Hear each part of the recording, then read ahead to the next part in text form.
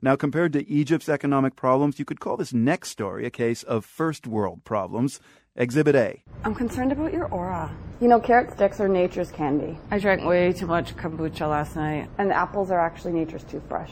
How do you say that in Sanskrit? I need a coconut water. I hear Lady Gaga loves yoga. Let's go to the farmer's market after class. Namaste. Namaste. Namaste. And that's from a video for the Canadian yoga gear company Lululemon.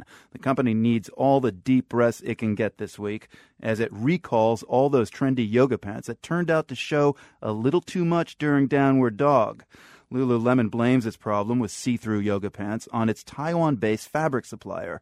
That's not too different from what led to the furniture giant IKEA's problem with its signature meatballs, which you'll recall turned out to contain horse meat. The complex global supply chain lends itself to these predicaments. Parag Khanna is a senior research fellow at the New America Foundation. He co-wrote an article on Quartz.com about the complicated steps involved in making the products we love so much. Blaming a supply chain is like blaming globalization. It's like blaming life. You can't really do that. This is the result of what we've become in a way through all of this specialization. We wouldn't have most of the things that we enjoy were it not for supply chains. The recent data suggests that there are more intermediate transactions involved in producing our day-to-day goods and services than ever before. So that's a complicated way of saying that whether it is bottled water or an iPhone, the number of exchanges of hands of specific components of products of sales from a vendor to a supplier to another supplier to the point at which it's assembled to the point at which it's delivered and sold.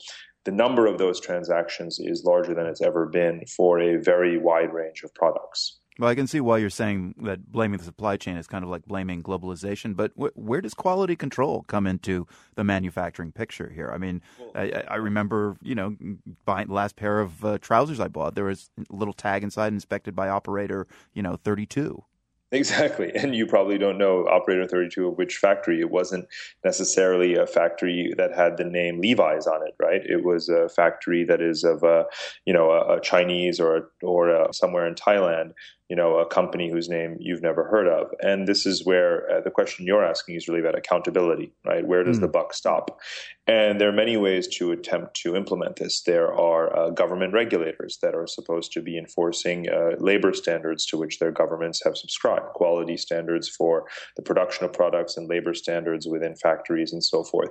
Then there are customs channels. When these goods cross borders, they're supposed to be examined for contamination and so forth. So we have the cases, of course, of Chinese, tainted baby formula or of, toys that can strangle you. So these things are supposed to be checked as well.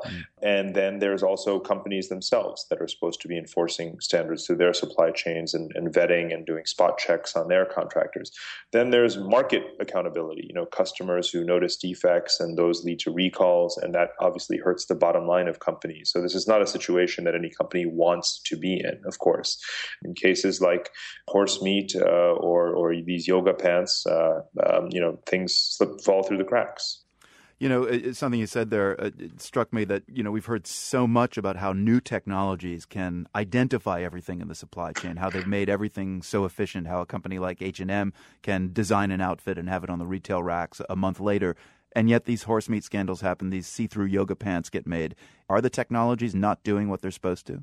Technology can be very important because you can actually monitor, of course, the conditions in factories, the ingredients in materials. You can test samples more quickly. So there's a variety of sort of sensor technologies, let's say, that can be very important in making sure that standards are maintained in supply chains. But just bear in mind, making an iPhone is more complicated than knitting a dress.